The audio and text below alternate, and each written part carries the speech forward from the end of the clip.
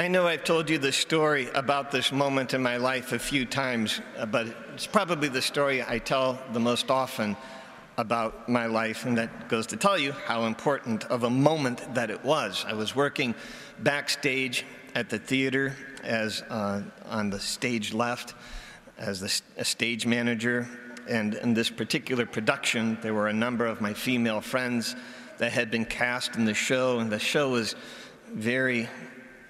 it was erotic, and the treatment of the women in the show was, in my estimation, deplorable. So there I am sitting backstage. I have my headphones on, waiting for cues to come up, and I'm kind of sitting squat and looking out between the curtain legs out on the stage and watching part of the show that just kind of disturbed me on the inside. And then this thought out of the blue just hits me. I go, I don't want to do this for the rest of my life. This was not theater. It was producing quality theater that promoted messages with which I highly disagreed, that made me uncomfortable. Moments like that are turning points in anybody's life. It's the moment of opportunity when you make a decision that will guide the course of your life. It may not change everything at that moment. You know, things may look, for the moment, the same as they did a few minutes ago, but the ship has started to turn. You know, the giant ships on the Great Lakes, they don't just turn corners like that. You know, it's slowly. They start coming around and switching directions.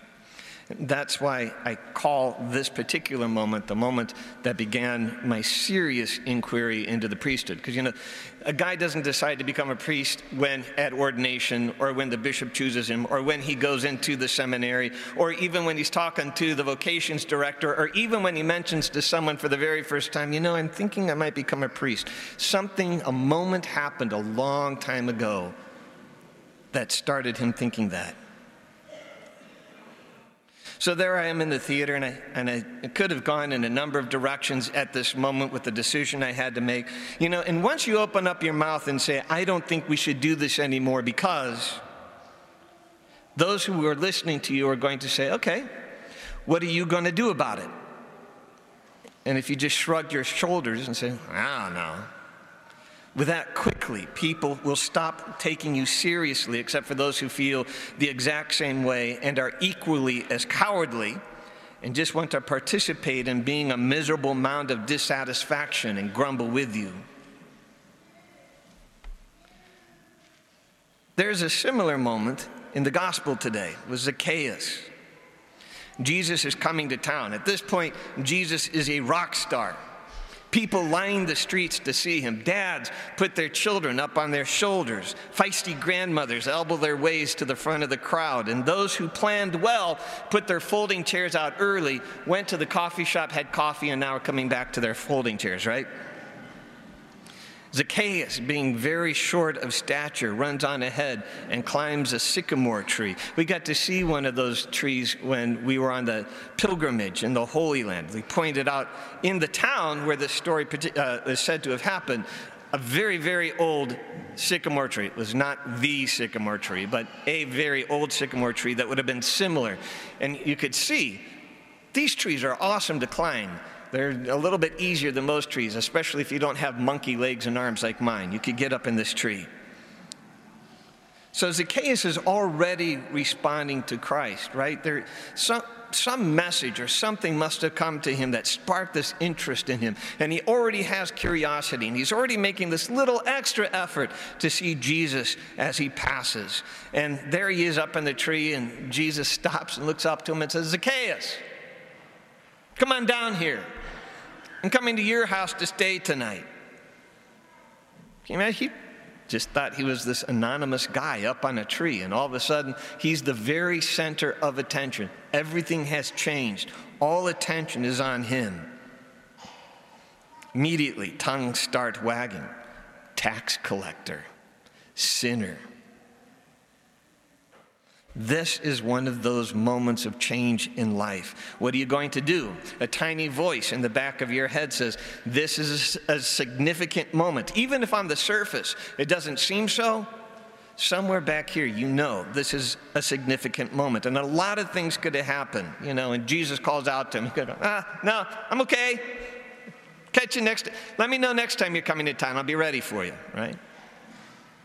The possibilities are many, even to betraying what he feels in his heart or that voice in the back of his head in order to save outward face. But something told him this was a significant moment, a salvific moment, and that he better take advantage of it.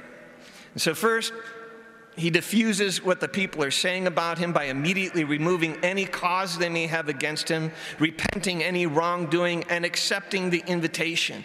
His life is doing this, right? How significant was this moment in his life of having someone say, I'm coming over to your house for dinner? 2,000 years later, you and I are still talking about it.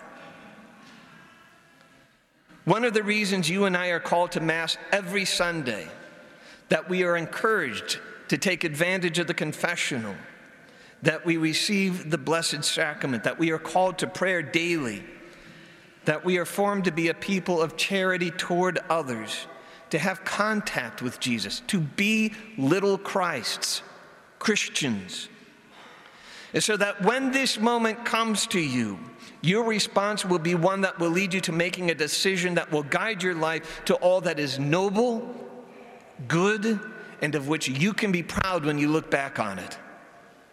So that you won't be too afraid of the sacrifice or risk of the unknown.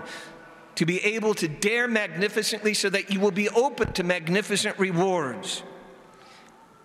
To not just flow along with the endless tide of flotsam that leads to stagnant waters of no note.